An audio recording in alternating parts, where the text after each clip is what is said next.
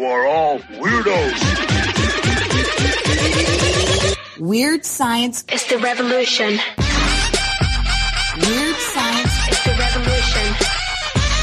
Weird science is the revolution. Hello, everybody, and welcome back to the Weird Science Marvel Comics podcast, part of the Weird Science family of comic book podcasts. And that's a family, not a network. And it also includes our DC Comics stuff and a ton, maybe a plethora times 10 of manga podcasts as well. So if you haven't listened to the rest of our podcast after this, maybe you can go check those out. There'll be links in the show notes. But we're here to talk Marvel Comics, and I'm going to continue catching up on some of these, or will I mustard? Oh my, that wasn't really a great joke. That was really lame, but hey, get used to it. Them's the jokes, people. But we're going to go through a couple books from last week, including Carnage, Thor, and Moon Knight, and actually not including, that's what we're going to talk about, those three. And overall, we'll see. We'll see what's going on. There's a weird play with a lot of books, not just Marvel. That's kind of something that grinds my gears. And there's a lot of things that grind my gears. They're pretty much stripped by now. But it's the idea of having a book that has on the cover, the picture of the main character maybe, and on the titles, the main character. And then when you open up the book, where's the main character? What's going on? Why are they playing backseat driver to all these other characters, some of which I could give a rat's behind about, but that's going to be one of those things. We'll talk about that as we hit these books. But before we do go off, just remember to go over to Twitter at WS Marvel Comics. Follow us. We'll follow you on back. Then go to our website, WeirdScienceMarvelComics.com, to get written reviews of a bunch of comics that come out each and every week from Marvel Comics. I don't know if you know this, but they do come out with comics each and every week. Also, then go to our Patreon, patreon.com/WeirdScience, where you will get a ton of podcasts, each level, more podcasts, all up to the badass level, where the badasses get to pick everything that we do. Now, right now, at this moment, our Badass Patreon Spotlight podcast that was coming out every Thursday night with 2 books picked by the badasses of the Get Fresh crew. That's on a bit of a hiatus. That'll be coming back quite soon, and we'll get back to that whole deal. But right now, you still can go and listen to a bunch of podcasts, a lot of Marvel things. One of the things going on right now, me and my man Matt Razor, who, if you don't know Dr. Razor, then you must not be listening to the Star Wars podcast here that comes out every Friday. But me and Matt do an events podcast, and we ended up doing Secret Wars, this, that. Now we're doing the Marvel Zombies for the spookiest month of the year. Not April, but October. We're in October right now, coming to an end, but we're going through the Marvel Zombies at the moment. So go and check that out, patreon.com/WeirdScience. But that is it for all of that intro. We're going to get into these books. I'm going to start with a writer that has kind of driven me nuts. At points, the guy makes me feel dumb. Other points, he puts me to sleep.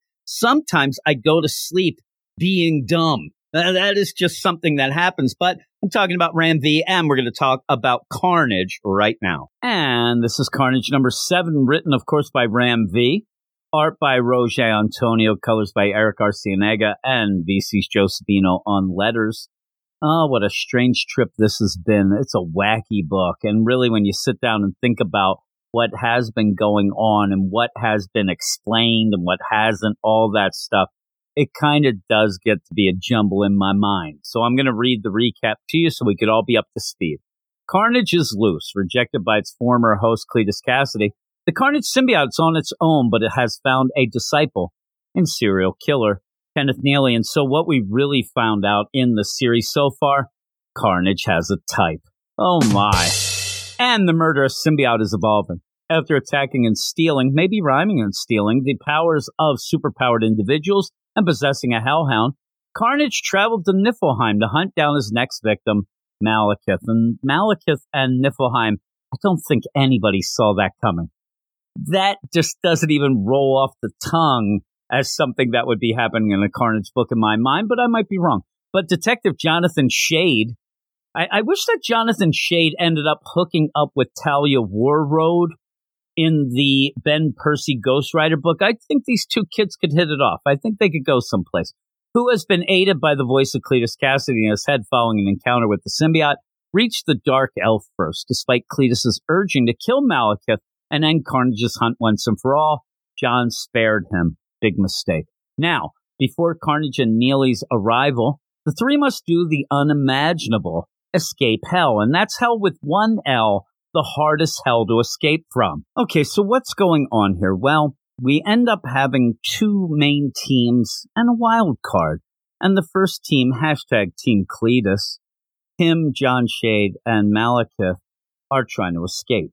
You ended up having them get Malekith and said it in the recap. John Shade was supposed to kill Malekith, which would have stopped the whole Carnage plan dead in its tracks. He didn't do that. They made a deal. You end up, Malekith is going to lead them out. He's going to help them escape. Now, that means in his mind, killing everybody. You have the pathway to freedom here is paved in blood. And it's all of these giants. And just like maybe an Anakin with the Sand People, you have a point where Malekith isn't just going to kill the men. He's going to kill the women and children. And you end up, John Shade gets between them and says, you got to stop. This isn't part of the deal. Malekith just says, hey, baby, I'm Malekith being Malekith.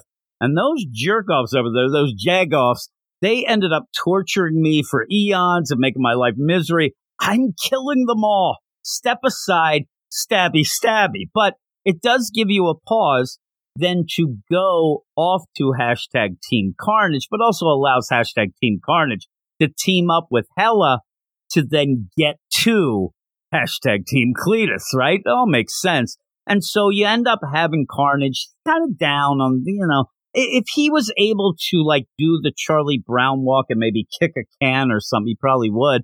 Seems a little down. And Neely, he seems like he's lost faith in Carnage and says, what's the plan, dude? I mean, it doesn't seem like we're winning here. It seems like we're going in circles, not doing anything. What is the plan? And Carnage kind of looks at him and says, well, the plan in a minute is and the weird play is, if I'm Carnage, I'm like, the plan in a minute is you're going to be dead. You better stop with the lip, buddy. No, he says, oh, you don't like it here? Well, I have the power to send you back home where you could just do your serial killing alone. At this point, I think if I was Neely, I'd say, yeah, punch that ticket, buddy. I'm on the last train to Clarksville right now. I'm going home. I'm going home, baby. But he doesn't end up doing that. He basically decides, oh, woe is me. I guess I'll be your whipping boy for a little bit more. Well, while that's happening, Hela is watching. She's sitting on her throne. I know that it is really cold where they are, but still, she is chilling. She's there chilling out, maxing and relaxing. And you would think maybe she'd have more of an issue with the rule breaking going on, grabbing Malekith. She gets kind of existential a bit of, well, what is punishment? And is the crime fitment?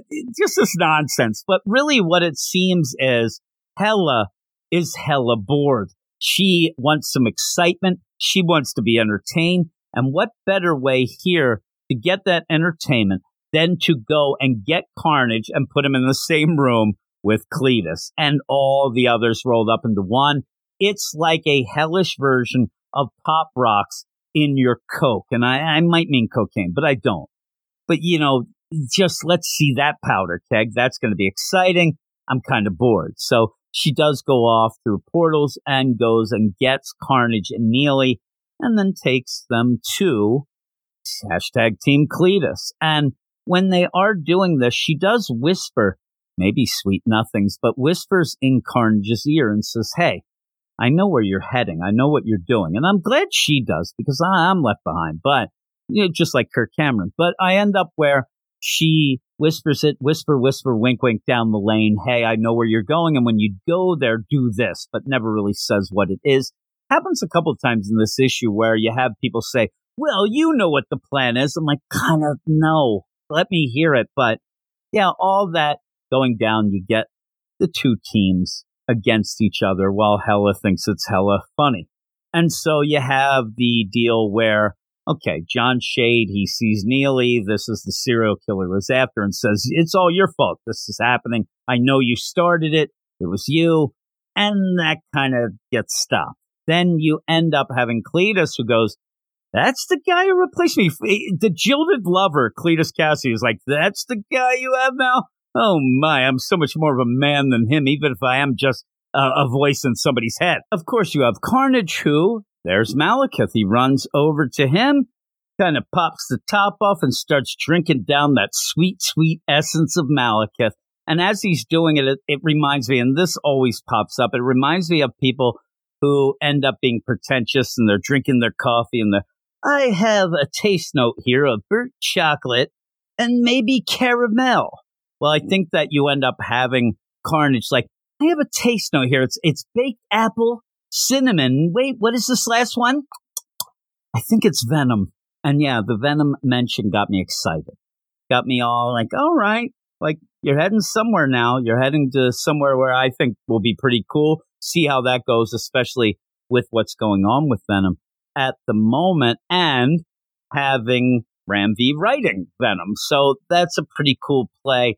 I'm looking forward to it, but short leash. If it doesn't progress more from here and we kind of meander about again, like if it's that Venom mention, okay, that's the high point. Now we got to go back down to the valley before I'm done. I won't be able to keep going. It's one of those, is it worth it? And it's not really yet. And we're 7 issues in. We need to get something here. So all in all, I'm still going to give this because of the art and the Venom mention. And some of the, I thought Hello was pretty fun too. But I'm going to give it a Kiss My Grits 6. Kiss my grits! And just hope that things get better. And better just means things happening. And centering on Carnage and Cletus. And let's get this thing going. But we'll see. We'll see if it all works out. We'll see if this ends up being okay. And I'd love, again, to hear from people who might be more Carnage fans than I am and get the idea that maybe they're liking or disliking it more or less than me. But with that, we'll move on to the next book. Thor number 28, part 2 of Venom of Asgard, part 2 of 2. Plot by Al Ewing and Donny Cates. Script by Al Ewing. Guest art by Salvador Larroca. Guest colors by Edgar Delgado and letters and design by VC's Joe Sabino. Wonder why they just don't have guest writer for Al Ewing. This certainly feels like a full out Al Ewing issue, tapping into a lot of stuff that he has going on in his current Venom run and mainly his issues of his Venom run. And if you're listening to our podcast, hear me talking about it or reading that book, you'll know that no matter what happens, everybody's Eddie. Eddie is everyone. And that kind of plays into this issue as well, in an issue that I don't think you need to have read the Al Ewing Venom stuff. But if you have, you get a little extra bit from it. Now, Donny Cates, he's having some issues, it seems. And I'm not going to even bother with that because it's not my business. I see a lot of people having gossip down the lane stuff. I'm not a gossip boy. All I have to say is if he is having issues, I hope he works them out and he comes back to writing some kick butt comics because I really do like Donny Cates. One of the things that I really did like in this Thor run was his Donald Blake story. That whole deal where instead of changing the mythos or origin, he ends up finding a loophole in the old stories to make Donald Blake a really cool and motivated villain. But when that was done, I didn't really need to see him anymore, but here he is. He's here in this, and by the end, you end up getting him, symbioted up. I didn't need that. Now, one of the funny things about that, though, is he's down below. Loki has kind of tortured him and making him the god of lies. He ends up having some problems. But Loki now is the god of I can barely keep a secret because he basically tells Thor what's going on, but Thor is either too busy or too dense to figure it out.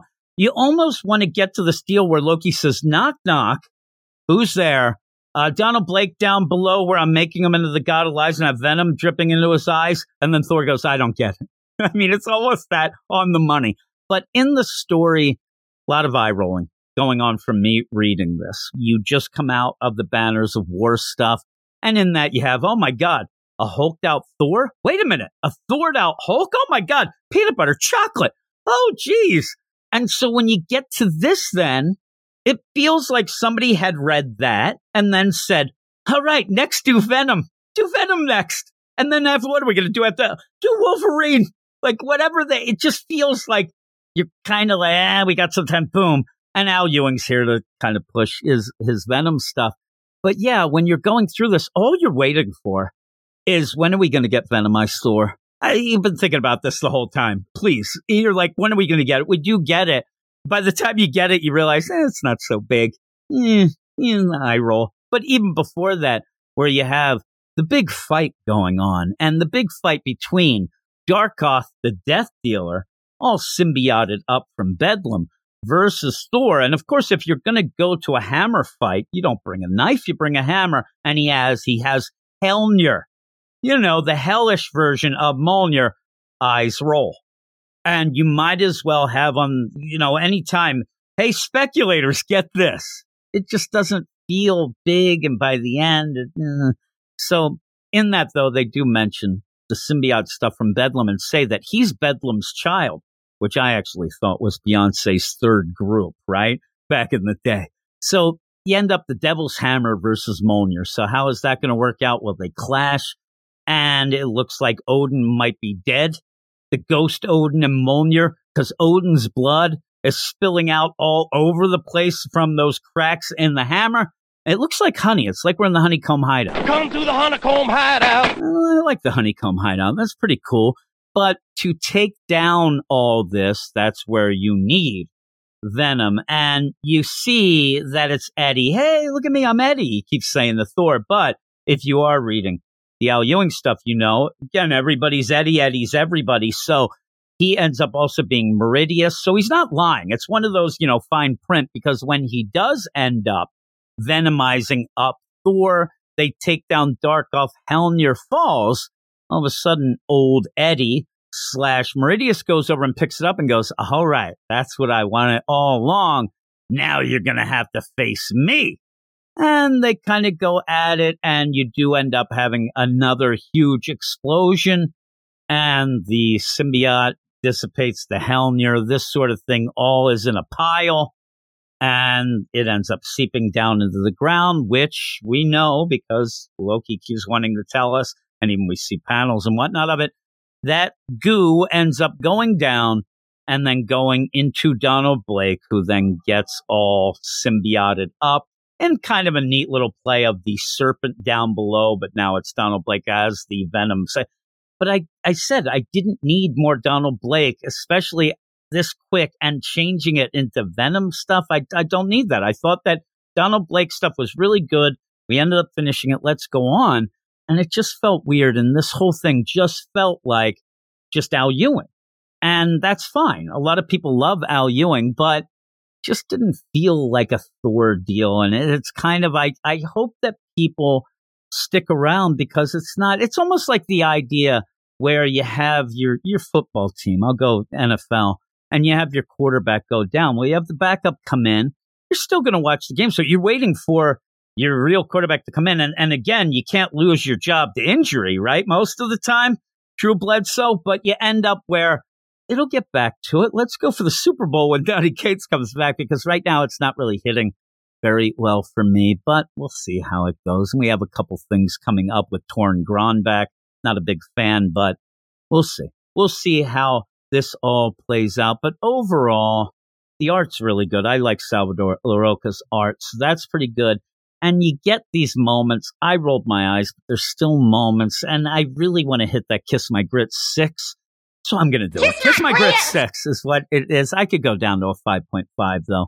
No higher than a 6. But we'll go on to the next and last book. And we'll end things up with Moon Knight number 16, written by Jed MacKay, art by Alessandro Cappuccio, colors by Rachel Rosenberg, and letters by VC's Corey Petit. The issue is called Chinatown.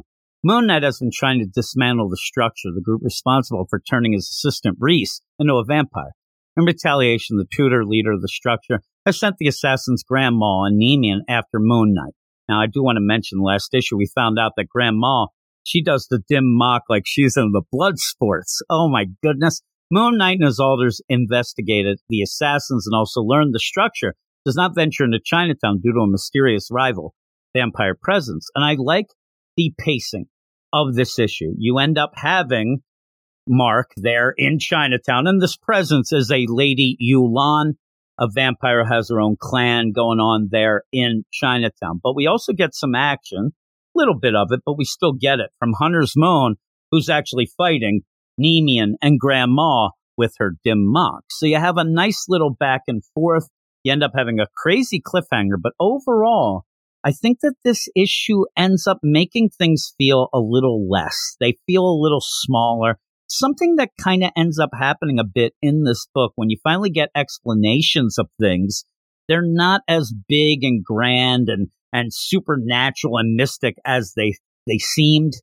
They're a little less. So I'll tell you what I mean by that. But you do end up having Moon Knight talking to this Lady Yulan.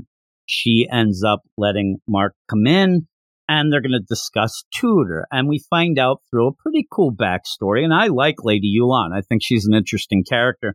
Her backstory, where she's an ancient vampire, and her master, Yi Yang, ended up being sus. You know, maybe even more sus than vampires. Because when I hear a sus vampire, that's just vampire to me. That's a given, right? So it's so sus, she had to get out. So she ran away. And while running away, eventually runs into this Tudor.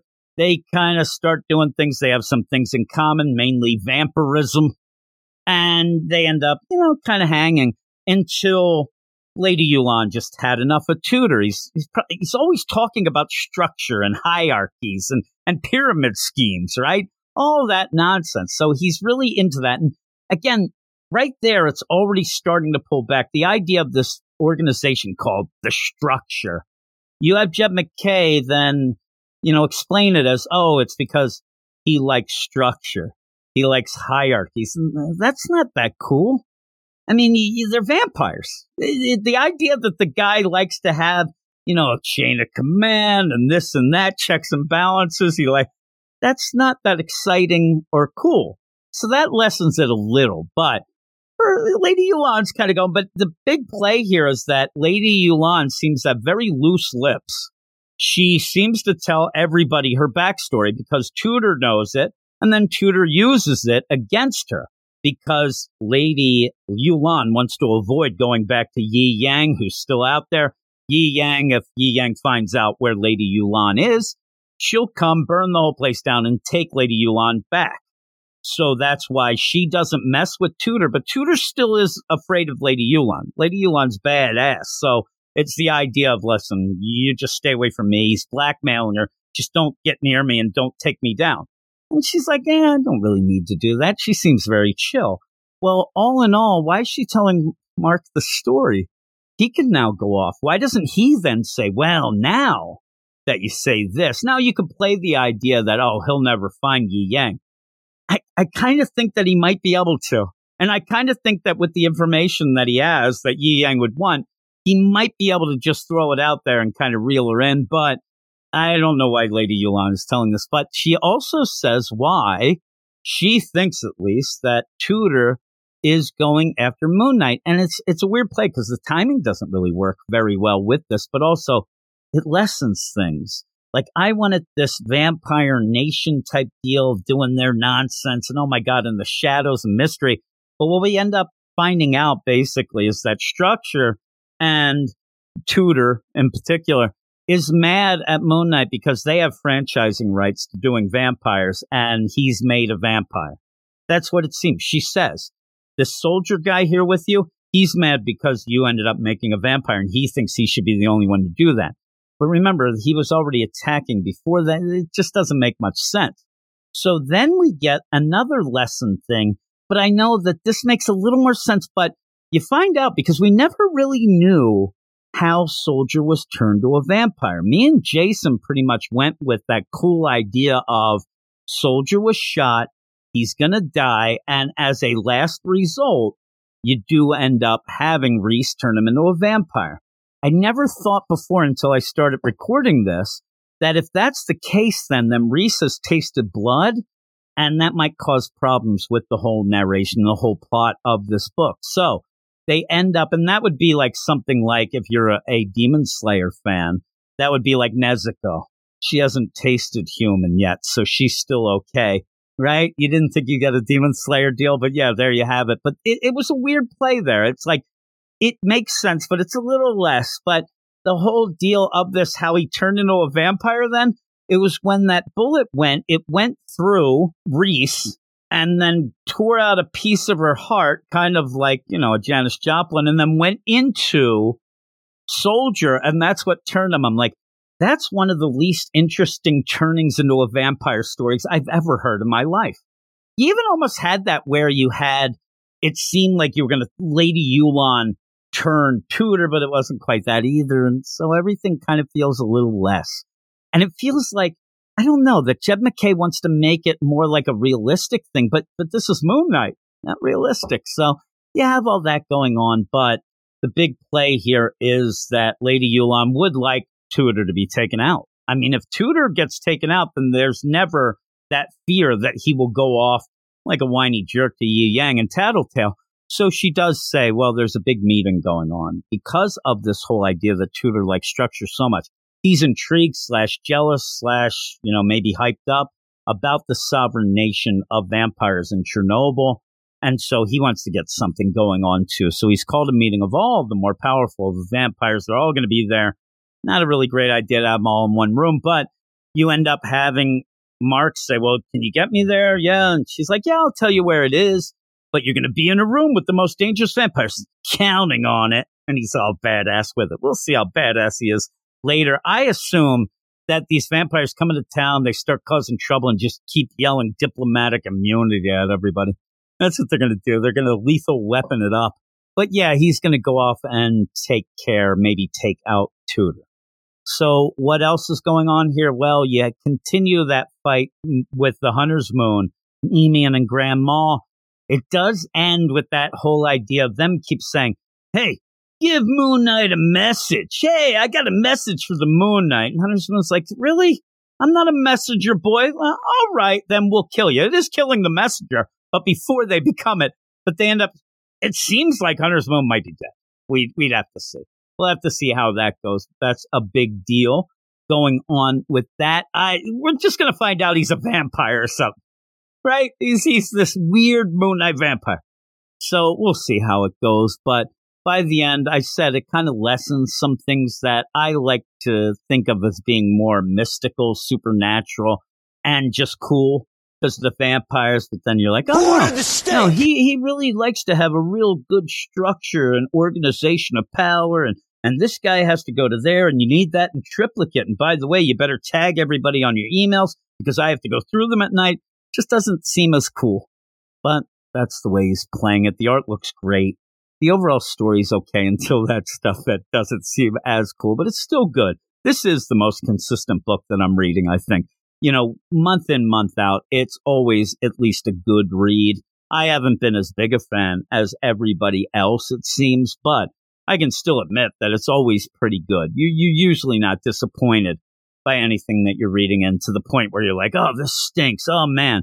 So, decent deal. I'm going to give it a 7.8 out of 10. And since there's vampires in it, that's a Wolfman 7.8. And that's really me throwing it down. That's the gauntlet being thrown down at those vampires. Because if you don't know, the vampires hate the Wolfman, especially hashtag Team Jacob. The Wolfman. Right? Oh, my goodness gracious. But yeah, check out these books. Let me know what you think. And we're going to get on to some of the newer books as they come out, starting with next week. So we'll see how all this is going. I've been getting some good feedback. I have, pretty inspired to do some stuff and whatnot. So thanks everybody who has gotten a hold of me and told me what they like and don't like about the show. But before we go, please go off to Twitter at WS Marvel Comics. Follow us. We'll follow you back. Then go to our website, WeirdScienceMarvelComics.com.